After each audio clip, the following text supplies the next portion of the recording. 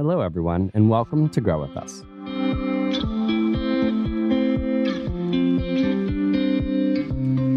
My name is Evan Barton, and I'm your host who helps create conversations with the innovators and leaders of a growing tech center in Tulsa, Oklahoma. The Grow With Us podcast highlights the work of community leaders, tech entrepreneurs, nonprofit professionals, and talent development advocates in Tulsa. Grow With Us is a podcast of In Tulsa. In Tulsa's mission is to connect talented individuals and companies to stimulate economic growth in Tulsa and to create more prosperous communities across the region. Each episode, Grow With Us discusses the growth of opportunities, the growth of communities striving for change, or the tech and innovation that is changing the landscape of Tulsa. On this episode of Grow With Us, we're in conversation with Ellen Hughes, the Director of Data Strategy for City of Tulsa. We discuss her journey to Tulsa's nonprofit sector, 3 projects that Ellen manages and leverages for improving student success in partner schools, and how data can be leveraged from K through 12 to inform workforce development and opportunity creation. Welcome to the podcast, Ellen Hughes. I'm so excited for this conversation. It's been a long time coming, but welcome, Ellen. I'm so glad to have you here on Grow With Us. Evan, thank you so much. I am delighted to be able to chat with you. I know chatting outside around town whenever we bump into each other is always a joy. So very happy to be here. Yes, I kind of always start with a little bit of how I know you. And I love the story of how we know each other because it actually is, compared to some of the guests I've had on this podcast, I've known you a lot longer than a lot of other guests. We met each other in 2019, and we'll kind of talk a little bit about like you're still working with the same organization, but in such an expansive and amazing way from where I met you, like where I originally met you at. And so we're going to get to hear a lot of that when you tell us your story. I'm super excited. So go ahead and introduce yourself to our audience and tell us your story in whatever way you feel comfortable. Sure. Thank you. So my name is Ellen Hughes, and I am somebody who is leading data work and problem solving in the social impact space here in Tulsa. I formally do that as the Director of Data Strategy and Analytics with City of Tulsa, the organization that I've been at since 2019 when we met. And I spend a lot of my time thinking about systems and networks of people and how technology and data bring us together to influence the decisions that we're making and how we're creating better systems to create equitable outcomes for people and just improve an overall functionality of our community. So I'm interested in that. It's a really big question that I think I'm fascinated by. I moved here from Colorado nearly 5 years ago. So I'm hitting my 5-year mark in July. Yeah. I know. I'm a Tulsan. I'm also a skip generation Oklahoman. My grandmother, I forgot about this until I moved here, was born in Enid and lived in Oklahoma City. Oh, okay. So I kind of have a connection like a little bit that way. She was always very proud to be an Okie. Good. She was very offended when people had anything negative to say. So that spirit still reigns true here. Yes. But yeah, so I grew up in Colorado, moved here about 5 years ago, and have been loving it. In my free time, I spend a lot of time with my friends. I am very into painting at the moment. Love that. Yes, very into that. And I read a lot. She's well informed, is what she's saying. And Hopefully. I would say that too. Every time I have conversations with you, like I feel like I not only learn something about anything, because we literally can talk about anything, and because I'm very interested in what you have to say, but you kind of the way you tell stories, your narrative is just really good. It's really engaging, and I can follow the through lines all the way through. Like I know how you get from one point to the other. I don't know if you've ever been complimented on your vernacular or narrative, but I'm just going to throw it out there. Thank you. I'm so flattered. Do you have ADHD? Because frequently when I'm telling a story, I'll jump from one thing to another and then circle back in here. But I think that's also something about me is I love to connect ideas. I'm always thinking, I'm always trying to bring perspectives together and things that people might not normally think about as going together. Yeah. And we do some cross-pollination with that. I think it really behooves you in your work a lot because like, I think, this shouldn't sound like a judgment of anyone that is in data or anything like that. But I feel like when you're a data person, you think about the data, you think about the numbers.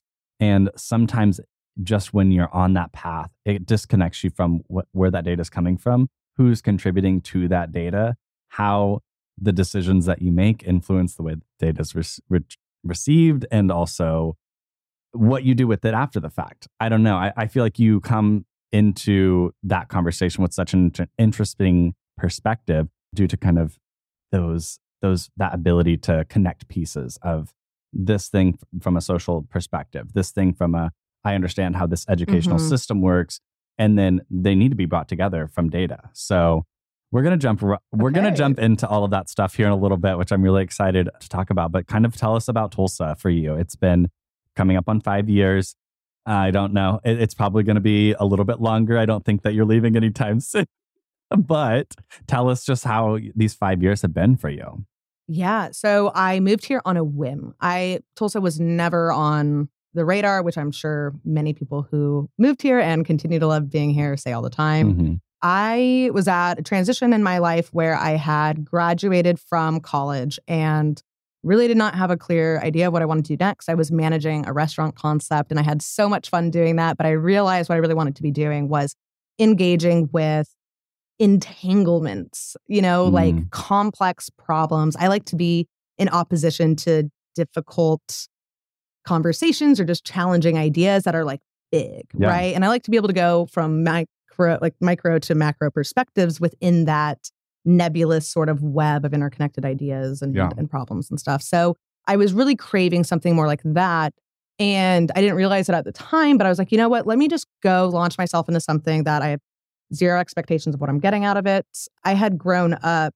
My parents did a really good job of teaching me the importance of community. Yeah. My mom, and we might talk about her later, I don't know. She was a teacher for a really long time. So I have a lot of educators in my family and a deep understanding of why they love the work they do in education.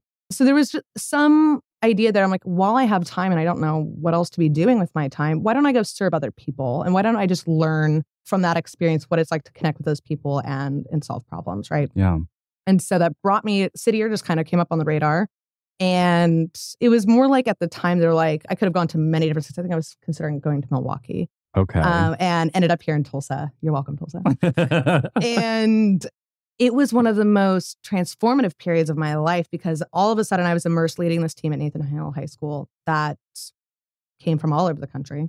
All of us had very different backgrounds. So like learning how you work with people that don't share a lot of the same knowledge or skills that you might have, but have their own great skills and perspectives and experiences that shape the way that they're coming to work was one of the most valuable things that I learned serving in that school. And so that was really, really wonderful. And then you know how the story goes. You meet someone, so you stay a little bit longer. And then before I knew it, Tulsa Remote was launching. And so I had the opportunity to spend a lot of time with that community. And I think, many people now reflect on Tulsa 5 years ago and see how much growth there's been, like new buildings popping up all the time, new initiatives, new people. And it's exciting. It's energizing. It makes you curious about what else is going on. How can I be involved or just be with these people and chat with them? Yeah.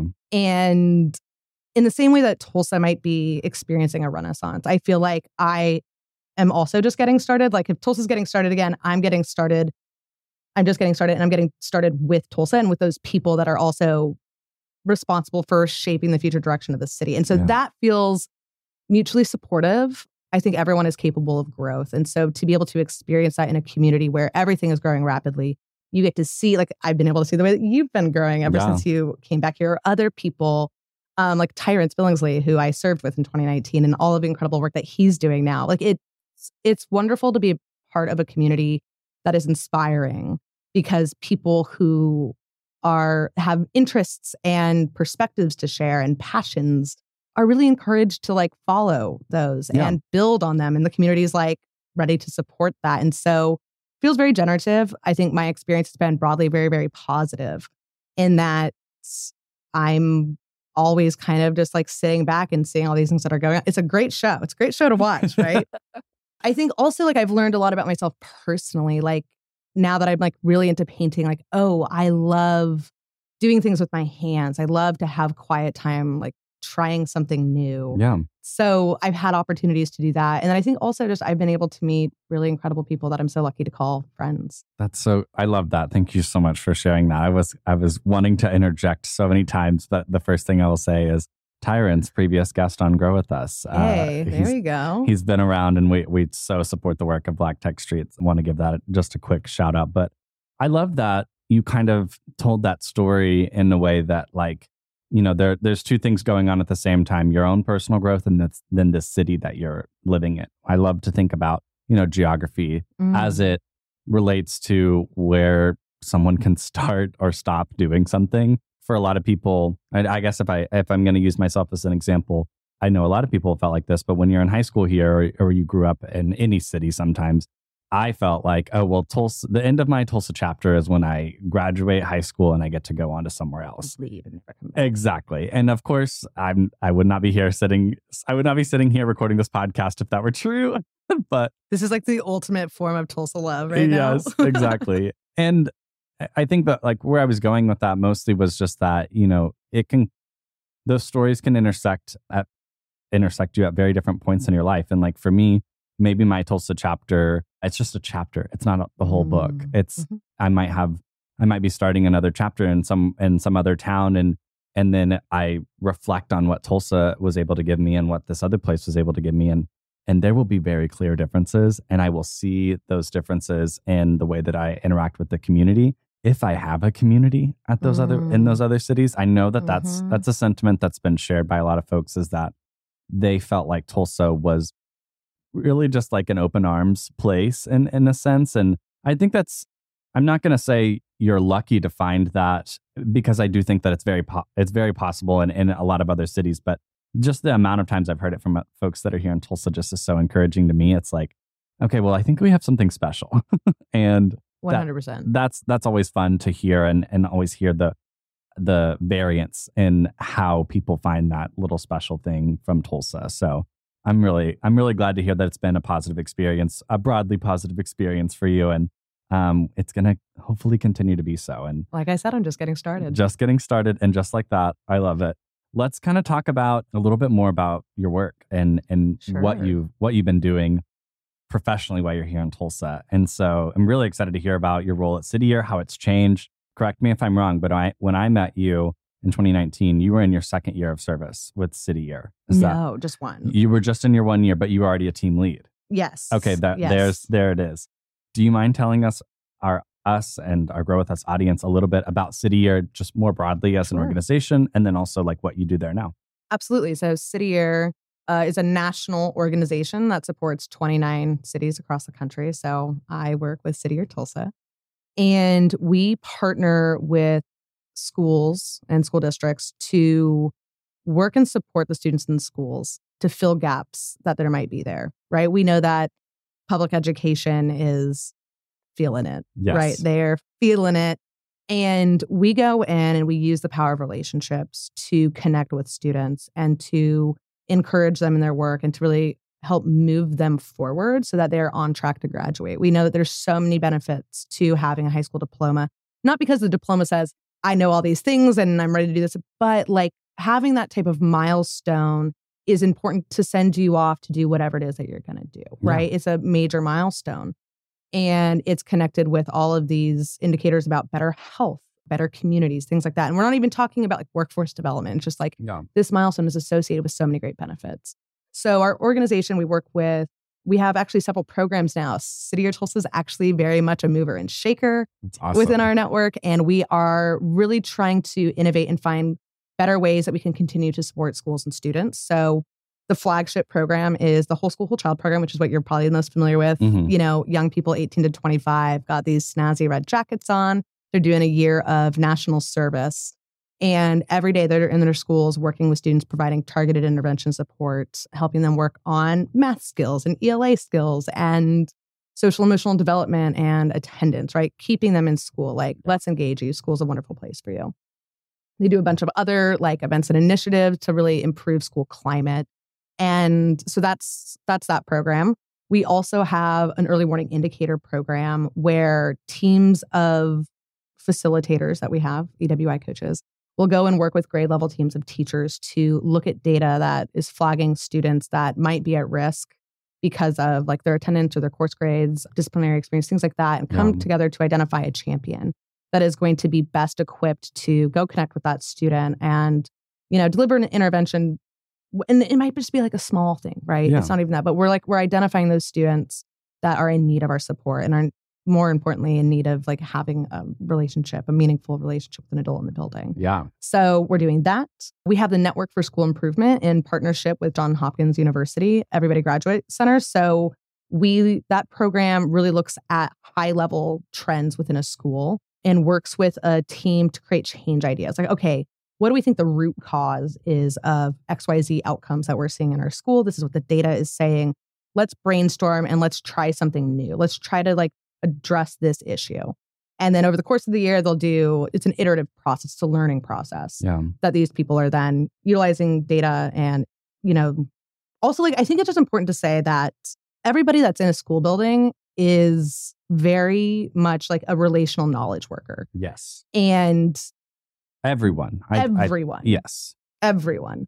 They hold so much information about like contextual information about students, other people, things that are going on. And like in schools, like the conditions can change in a moment. Yeah. It's like it's fast paced. So we'll get into like why that has like changed the direction of data, right? Yeah. That I've kind of played a role in. But just wanted to name that while it was on my mind. But right. So we've got that program, and then we're working with the district to do some design work in the future of advisory spaces for students. How can we really cultivate spaces that are going to be rich in encouraging students on their next steps and figuring out what they want to do? So we're doing a lot of different things there. We are a really close partner of Tulsa Public Schools, and we as an organization really leverage the power of our own relationships with these people, not just with students, but with our partners, to create impact and solve problems together. Yeah. So that's kind of broadly our organization. That's amazing. Yeah. That was a great, the only thing, and I'm not even going to be very additive, but I want you to kind of talk a little bit about the age range specifically that you work with. So for students, I'll let you explain or answer because I might not know. Oh, well, I've given this spiel a few times. Of course, I left that out. Yeah, so within the whole school whole child program, Red Jackets, we're working with kids from 3rd grade to about 10th grade. Currently, we'll work with like seniors, and we're in the building, right? Yeah. So we'll work with seniors and kids that are juniors and things like that. But primarily, we're looking at that 7 years of a student's life. And if we're working with you for those 7 years, or at least in the building, right, that's where the magic's happening in our program, right? That's where we pick up. I think it's important to note, right? Like we just did some longitudinal analysis, and what we found, and this was super high level, right? Like I'm excited to dig even deeper, but what we saw from, if you had been served by City Year for 1 year in your career, any point from 3rd grade through like 10th grade, right? Yeah. If you'd been served once, your chances of graduating compared to peers that had like similar performance, 15% higher for just 1 year. That's amazing. Now, if it's at least 2 years, that's 37% higher. Wow. Yeah. So also, I think I didn't mention this. City Year, we're about to celebrate a 10-year anniversary here. Awesome. I know, right? Like, let's get ready for another 10 years. Mm-hmm. And so within that time, we've been able to see that, yes, we are having an impact on graduation rates and in supporting students and moving along to that major milestone. So it's super exciting to see. It's also, what's very cool about this as well, what we saw was last year, 2022, nearly a quarter of all graduates from Tulsa Public Schools, so not even with the schools that we work in, just across the whole district, 25% have been served by City Year at least once in their career. Oh, that's awesome. Whether they've gone through or been served at their elementary, then they might have changed schools and that school didn't have City Year programming. Then they might have gone to another high school that did have that program. It's real. That's cool that you had that ability to kind of see that journey. Yeah, and I think it speaks to the impact that our organization is having within our communities, that we are touching so many students and helping them on their way to graduation. That's amazing. No, I love that explanation and that spiel, if you will. I think you really hit a lot of amazing, amazing points. I would be amiss, though, if I didn't talk about the other part of it, which is like specifically with, and I think this relates to a lot of the broader conversations that are happening in Tulsa right now around workforce development, right? Yeah. Within the whole school whole child program, we have volunteers that are 18 to 25 years old that maybe they're in Tulsa, maybe they come to Tulsa to serve. And after that, they're equipped to, or are eligible for scholarships at TCC and OSU to like go on and pursue their education. Yeah. And so there's so many incentives around how we're also building, the future leaders within our community, which is super exciting because it's not that we're just working with students. It's that the young people that are working with students are then continuing on to do amazing things within our community and leading in really, I think, relational ways. Yeah. No, that's such an important highlight too, because I think that after high school, you're talking a lot about like graduating high school as the major milestone. It's a milestone. And then you jump into the next chapter of your life where the milestones are getting a lot harder to figure out what they are. Is it college? It's not necessarily college for everyone. Is it acquiring a full-time job?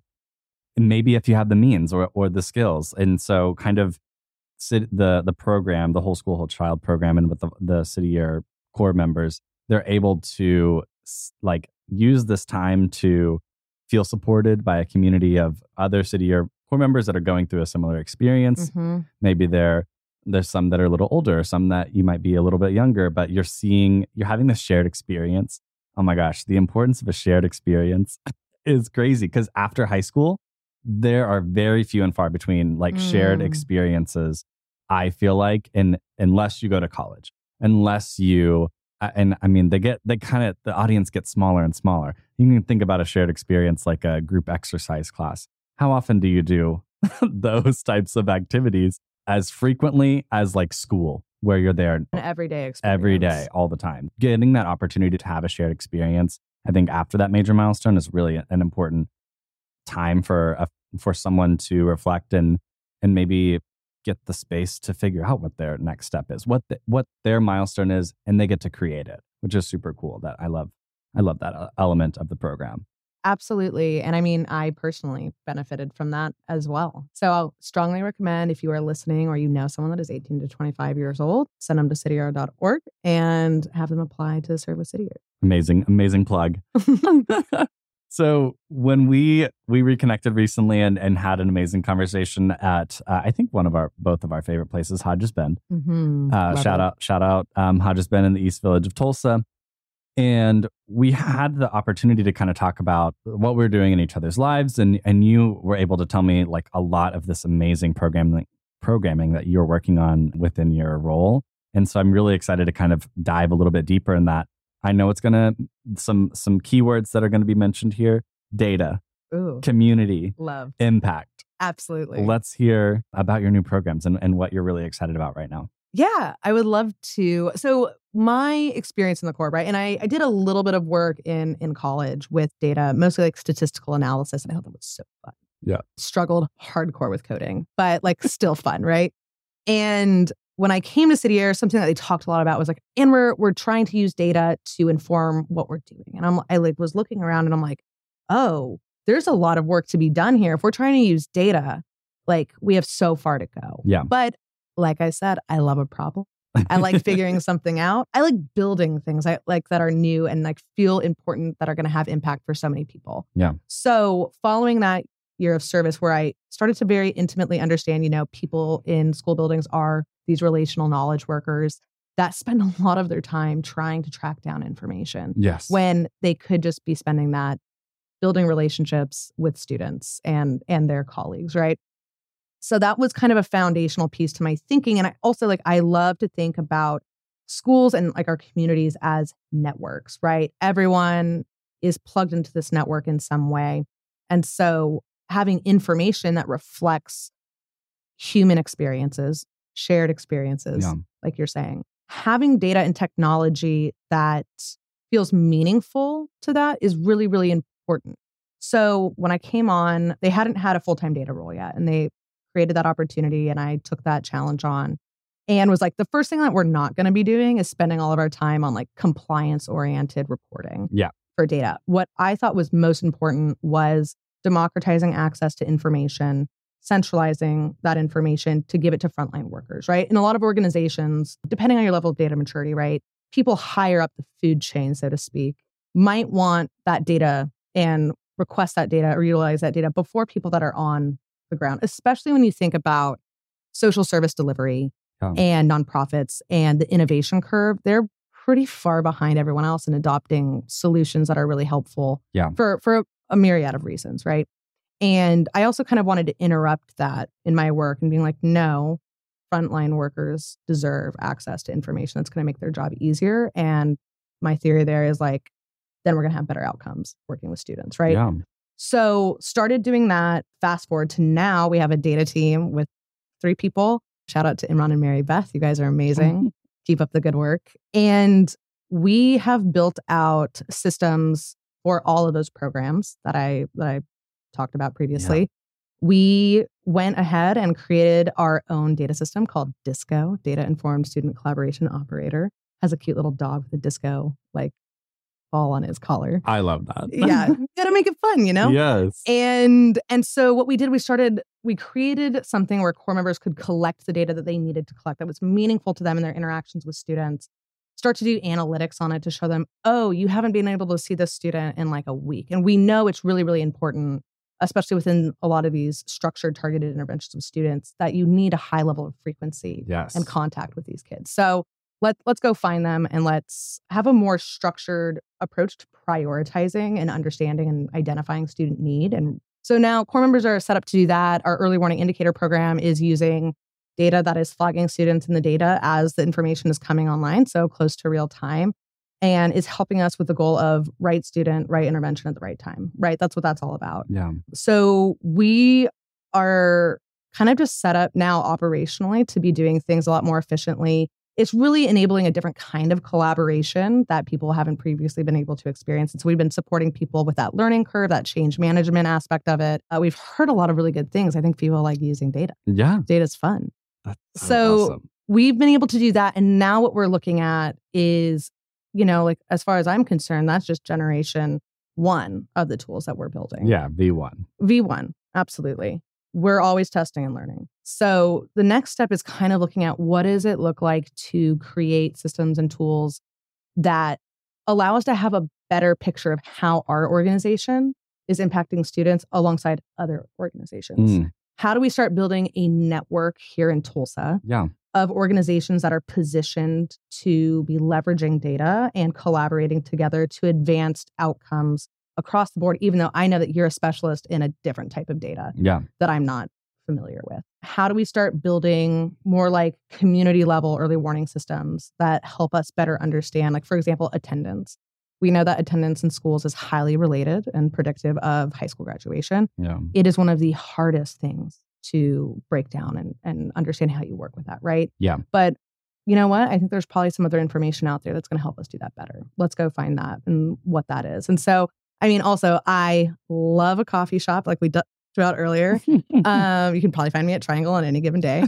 And having the opportunity to like really try to like wrestle with these deeply entangled challenges that our community has is like an honor and privilege. I love doing that. And there's so many other committed people in this community that are also trying to figure that out. Yeah. So a lot of my work now is thinking about what are the future of really community-oriented, human-centered data systems that help us build a more equitable future for our students and Tulsans everywhere.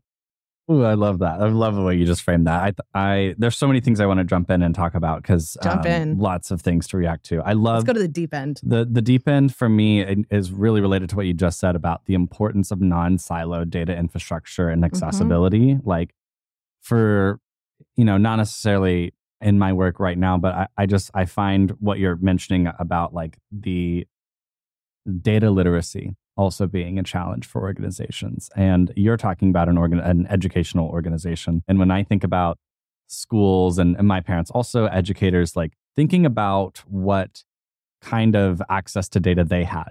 And this goes back to democratizing the access to data. It's so important because there's all these little touch points in a child's and student, their journey in college, or not in college, in high school, elementary and middle, all of the K through 12 system. And I think that, like you're saying, being able to look at that in the macro and micro details, being able to share like the predictive outcomes or the predictive, essentially like indicators, the early warning indicators, all of those things are so, I think that every educator would benefit from having access to that data. It's not just something that City Year is going to be able to use to make all of the City Year students look better. It's like, no, we want to share this across the district. We want this to be something that is not only for kids that are lucky or privileged to get a City Year program at their school. I feel that passion and that desire to extend that service in the way you're talking about it, which is how you create equity. It's basically how like you don't create these amazing secondary programs or these supplemental education programs that are only for one group of students based on geography where they live, because that's how our school systems are set up in the city, where you go to the school near where you live. That can create an inequitable student outcome by having access to a certain type of program. And the desire for these organizations to have that, I would say, awareness that their ability to serve is a privilege to the student is really, really important on a very broad level, but also like when you get down to those numbers that you mentioned about, if they had any year with a city or program, they were 15% more likely to reach that major milestone. And so how do we share that? I guess how do we share that outcome, even though the program doesn't necessarily exist for that student? We want that outcome to still be just as good for the other students. So it's just really interesting. I'm getting into the weeds with you about these entangled problems because they are so entangled. It's attendance, it's interpersonal relationships. I love the way you framed that about how, talk to me, or the knowledge workers, that everyone at a school is essentially an emotional, and how did you frame it? A relational knowledge worker.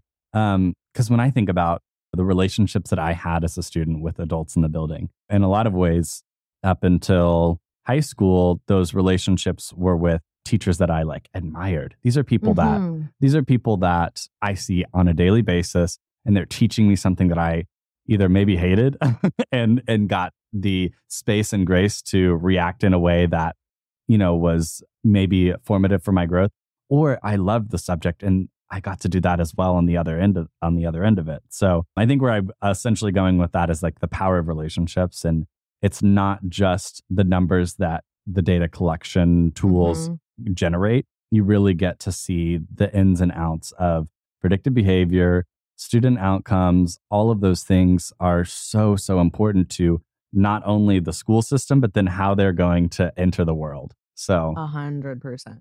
And I think, we've got good news here. We have a wonderful partnership with Tulsa Public Schools. They are in the weeds with us as well as we're figuring these problems out. And that's the other great idea about, networks, is ideas spread.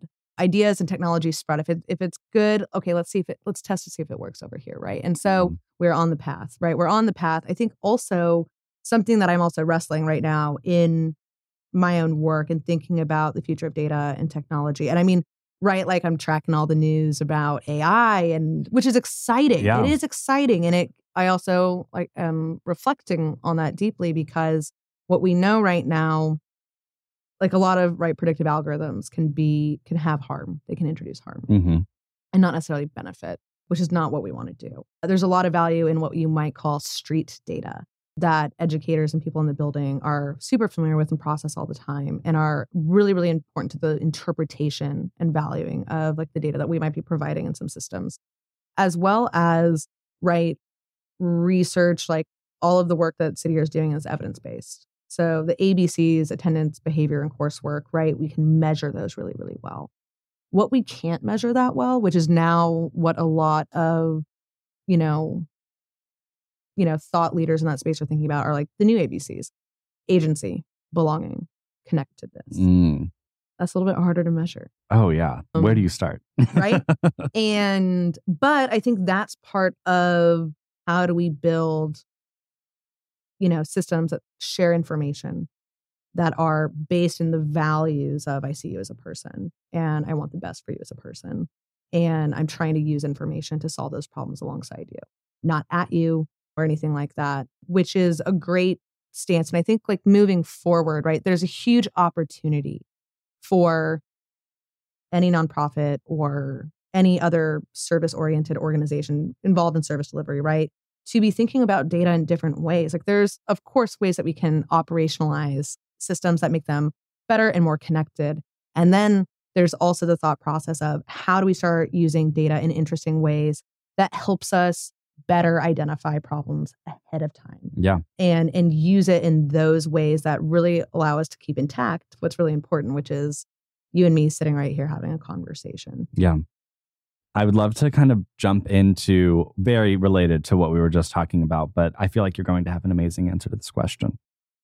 How do you think measuring data in the K through 12 system can help influence student outcomes? I feel like this is the big brain, broad question for why you do the work that you do and why you're excited about it. So this might be a challenging question, but I just want to see what you what you've got. I think I have two thoughts here. One, there's certain things that are going to be important to measure, and there's certain things that shouldn't be measured, right? Using data is about what is relevant to the task at hand, what is most critical and important and valuable in that way. And not all data is, honestly. Like the datafication of everything is, I think, a pitfall. That in the race to maybe build an organization that is data driven or whatever you might fall into. When it comes to education and thinking about how do we improve outcomes and what is the role of data in supporting that and measuring that, I'm thinking about one, our organization has been able to, because we built up a data capacity, been able to look and be like, okay, how well are the students that participate in our program and are enrolled on a focus list? How well are they doing compared to peers when it comes to graduation rates or like dropout rates, something like that, right? And we're just scratching the surface. Like we can start looking at, okay, how much time do they have? The frequency, like all of these other things. When did they enter this? What else was going on in their life that when we responded made this successful? So we can just keep going, drilling down and like utilizing some more data science and stuff to come up with some answers around what are great thresholds that we should be aiming for, or what are other learnings that we can have. I think the big opportunity, like in looking at outcomes, is learning. And like how much a student is learning, the capacity, like maybe explain that a little more for me. Not the student, actually, more so like as a practitioner or an interventionist or someone that is thinking through strategies to support students. How can we use data to learn? Yeah. Which is maybe a luxury for organizations if they're trying to do data at like a low level and then like move to like operational stuff. And like as you keep moving up, your opportunity for learning is enriched. And so I think a big opportunity for that is just learning as a person, being able to have data that you can ask questions to and get answers to. I think the other value of thinking about student outcomes and measuring that is the fact that you really are identifying students, like let's say if we're using like early warning indicators or something like that, you're creating technology that's better and better at catching people and moving us towards preventative care in our communities. And I think, right, the more and more that we can learn and then create these different systems that help us identify the right moment that we need to intervene and what is the right intervention in the right person. And that is really, I think, a rich area for us to explore, because then, right now, schools used to be like, okay, maybe 15 or 20% of students had these EWIs that we needed to pay attention to. It's flipped. Yeah. It's so flipped.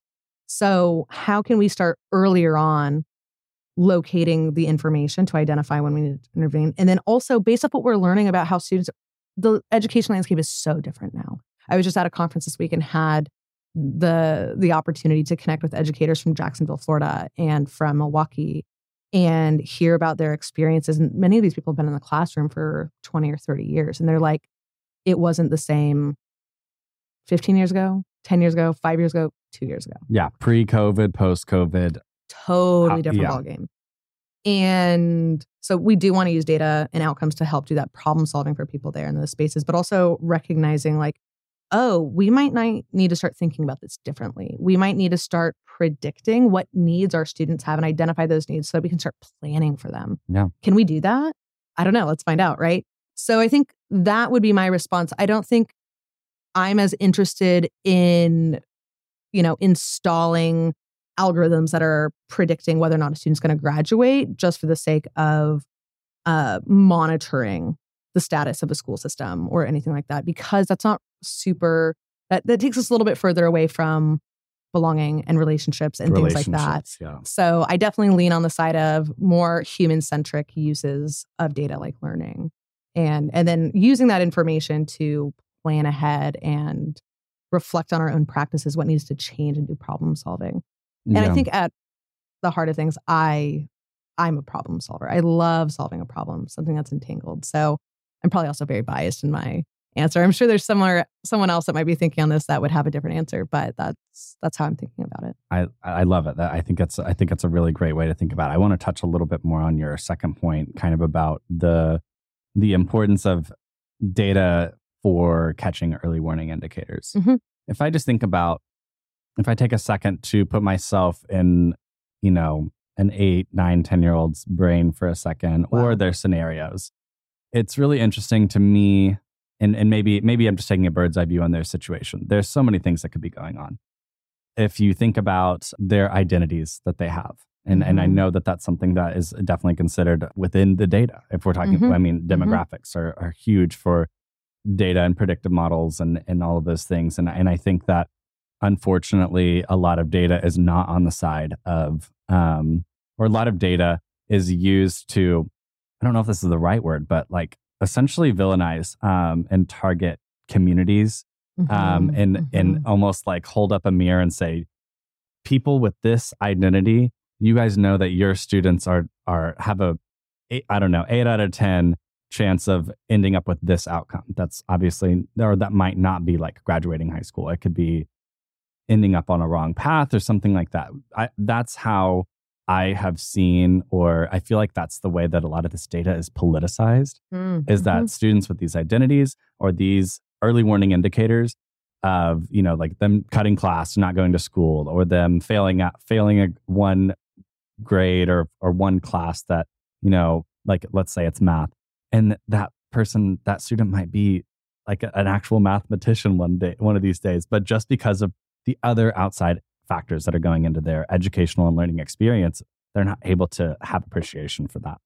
And so it's kind of why I love that point about, using, this is the way to use data to not necessarily solve every problem for that student. I mean, at the end of the day, there are certain things that are within our realm, and I say our realm more so like your realm, and then also like within the school's realm of like influence, if we can create that.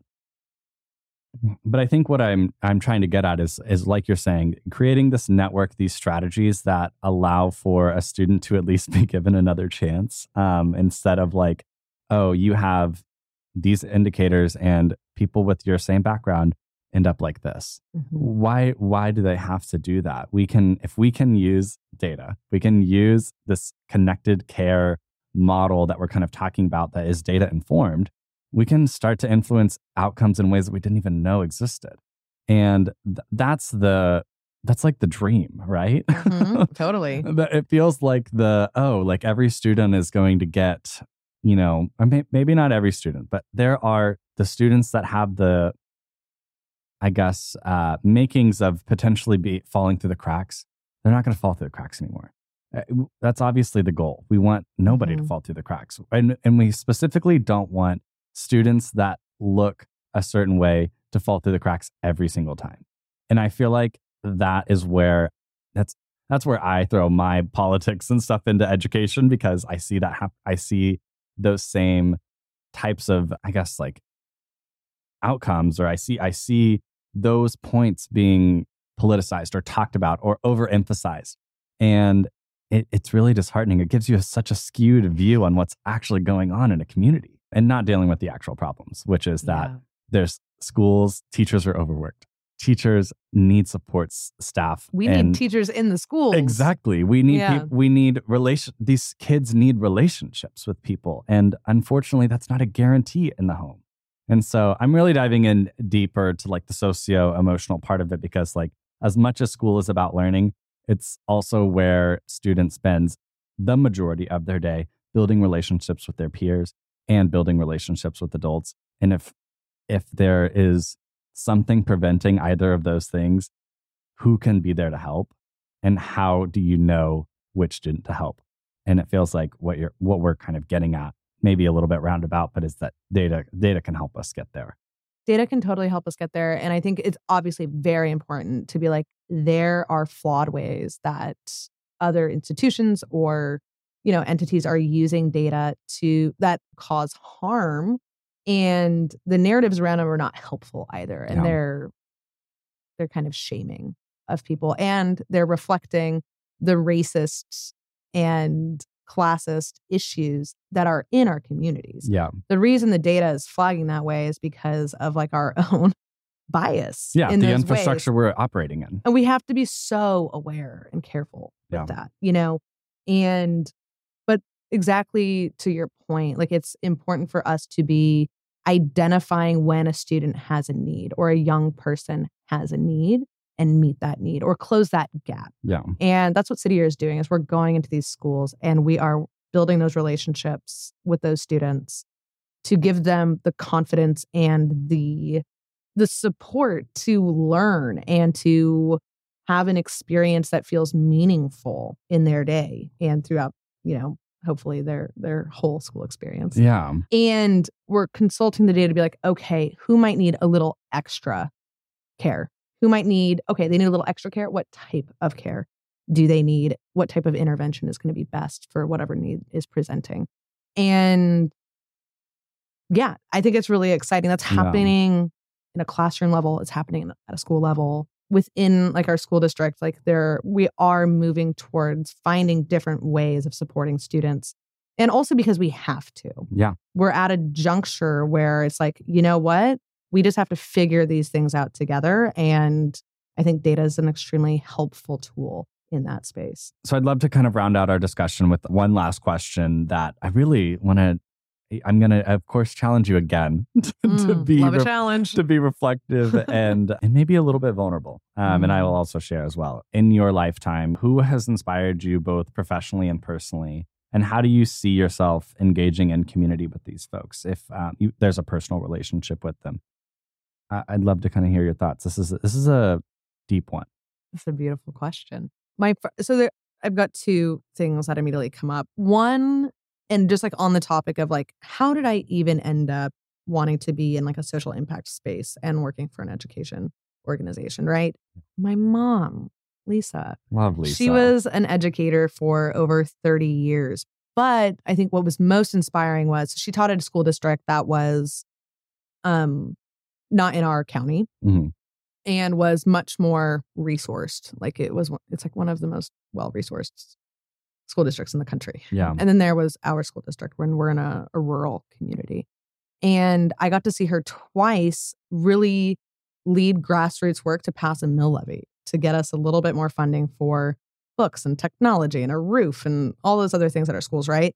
And she was so crushed by the second time because whatever was on the ballot lost by like less than 100 votes. Oh, wow. So close. So close. But fast forward 10, 15 years later, something even better passed. Yeah. So like being able to see that she was laying groundwork for something that ended up becoming successful later was really inspiring. And also I think instilled with me like a huge appreciation for community, the health of communities, and wanting better for everyone in a community. So like it makes sense that like I'm inspired by that. That was really awesome. Yeah. Other people that have done that, right, is like Alice Waters and the way that she started the farm to table movement, Jane Jacobs, like we talked about that a little bit before the podcast, where she, protected Greenwich Village from a road cutting through it to save like the community, the like sanctity of a community. The sanctity of a community. Like it is someone's right to be able to walk through this park to go have coffee with their friend. And that is something that I resonate with a lot. Two of my favorite things, going to a coffee shop and chatting with a friend, Also just like now that in my own life, I'm exploring more artistic outlets like Georgia O'Keeffe and Frida Kahlo and their pathways through exploring art and like kind of just like doing their own thing, being really authentic to themselves is something that I think I'm learning. What does it mean to be authentic to myself? Yeah. Like, what does that look like now? Like 5 years ago, that looked a lot different. Yeah. You got a different sense of self. A different sense of self entirely. And so I think, that's something that I'm not like working, but I'm experiencing is that I'm changing. And so I think back to your question, like those people have really inspired me. I've been really inspired by women in my life. And also like within my own family, I think there's a large legacy of like all of these women that did different things that like were kind of out of place. I'm like, back to my grandmother from Oklahoma. Her cousin was like one of the first female prosecutors in the state of Oklahoma. Incredible. Yeah. Aunt B was iconic, And so not to make it about like, I just love and so inspired, but I am just inspired by people who I think go against the grain. Yeah. Hence my orientation towards like challenge and conflict. And like, I really appreciate that. And it's something that I think deeply has like shaped the way that I choose to be in this world. I love that. That was beautiful. And I appreciate you sharing that with our audience, because it is, when I even like think about answering this question myself, I'm like, the names keep coming, who has inspired me, especially when I think about like professionally. I think about, I had a boss at the college board. Her name was Cassie Freeman, and she was really involved in a lot of the work that I feel like you're involved in when it comes to like using data to, like using a big data. Like we were at the college board. You're looking at national tests. You're working with such an interesting data set too. You have such a big umbrella perspective on something. Yeah. And just thinking about the way that she never lost sight of like the students taking the test or the students contributing to the data, like what the organization can do to impact that, not only experience, but the outcome of preparing for the test, taking the test, and post the test, how it impacted your future and all of those things. It was really inspiring to think about that kind of end-to-end, I guess, service model, especially if you think about direct service. And something I'm thinking about every day. Every day. The experience of our core members looking at this dashboard, it needs to be perfect. Yeah. And so it's so cool to think about those people. I really want to challenge our listeners of this podcast right now to think about who's inspiring you professionally and personally. And are you currently, or do you currently have a relationship with them? Is there a way to build that relationship with them? Because it's really important to be surrounded by people that inspire you. Yeah. And I want to jump in and continue the Love Fest of Tulsa. I am so inspired by so many young people here in Tulsa. And by young people, I guess like people maybe around my age or younger and things like that. But I'm just so inspired by people also probably going through their own things and exploring their changing sense of self or whatever, and really acting on whatever is like feels good to them. Like I'm going to name drop, like shout out to Colin and et al. Like you are one of, like that whole concept is something that I think really showcases what's beautiful about Tulsa and makes Tulsa special. And like, I feel so lucky that I get to walk down the street on Wednesdays and go and like say hello, and also has built within it a community that's so appreciative of all those things as well. Yeah. Like that's inspiring to me. I'm inspired by you, Evan. I'm inspired by you because also like when we met you were finishing up or about to be finishing up school. You were always so ready to be learning and wanting to like dig deep with people. So it makes complete sense what you're doing now. I have a whole podcast about it. Yeah. But and like now what you're doing now is also going to be shaping in the same way that I'm inspired by other people in Tulsa. You are also doing work that's going to be shaping the experience of future Tulsans, current Tulsans right now. Yeah. And that's a beautiful thing. Yeah, it feels good too. And if I can be an ambassador in any way about the Tulsa experience, I can really only tell you about mine, but I'm also giving a platform for other people to share theirs and how it might be able to look. While we're doing shout outs. Let's just keep it going. I know. I feel bad I didn't come with my list. I'm like, okay, let's go down the list. I'm gonna round us out with one shout out, and it's someone that inspires me in a very similar way to your shout out to Colin. But I'm gonna shout out the folks at Studio 66, which is Carl Jones and Chris Van de Hindi. They've made an amazing community for the queer folks here in Tulsa with the Studio 66 work that they've done, and I feel blessed to see this community growing in the way that it has. And so I love that. It's so comforting to my personal spirit, my sense of belonging, my sense of agency and community to know that there are other queer people in the city that exist and can come together for silly things like the thing we're going to tonight called the Bimbo Summit. Like I'm just so excited for it. Everything that comes from this org. So a special shout out to our Studio 66 organizers, Carl and Chris. Love them. And I love how you brought that back to like the new ABCs, because even as adults, those needs don't go away. My gosh. And like, you're right. Like the opportunities to have consistent experiences like that are harder to encounter on a daily basis. And maybe that's my next data project. I need to get data to understand what are the community needs of adults that need to have fun and connect in Tulsa. How do I build that data set and check that analysis? Is a rabbit hole. Get ready, but I will be your guinea pig. Perfect. Helen, it has been Amazing. This has been such a great conversation. Thank you so much. Thank you so much for having me. Is there anything that you'd like to plug? Whether it's anything you want to plug? What if someone wants to get in touch with you? Yeah, I'm going to plug a few things. If you know someone between the ages of 18 and 25 and think that they would benefit from a year of service or might be interested in that opportunity, send them to cityyear.org and have them apply to serve with us. We would love to have them. If people want to get in touch with me, I mean, honestly, there's probably a pretty good chance that if you just walk into Triangle on any given day that you might see me. I mean, I guess you might see the picture from the podcast. So I pretty much look like that all the time. But also if you want to find me, I guess LinkedIn. Yeah, find me on LinkedIn, Ellen Hughes, Director of Data Strategy and Analytics. And let's talk. Let's solve some problems together. Awesome. Thank you so much, Ellen. Thank you, Evan. Thank you for listening to this episode of Grow With Us. Grow With Us is supported by In-Tulsa Initiatives. If you are interested in learning more about In-Tulsa services for job placement and workforce initiatives, please visit talent.intulsa.com. From there, you can join our talent network where you'll get access to our newsletter, and our talent team will make sure to put the right opportunities on your radar. We put the choice to pursue a new career and opportunities in your hands. Be sure to subscribe on Apple Podcasts and Spotify to be notified when more episodes of Grow With Us are released. Let us know what you think about how we're doing by rating and reviewing. It really helps. Grow With Us is edited and engineered by Rant9 Productions and Jesse Ulrich. This has been Grow With Us.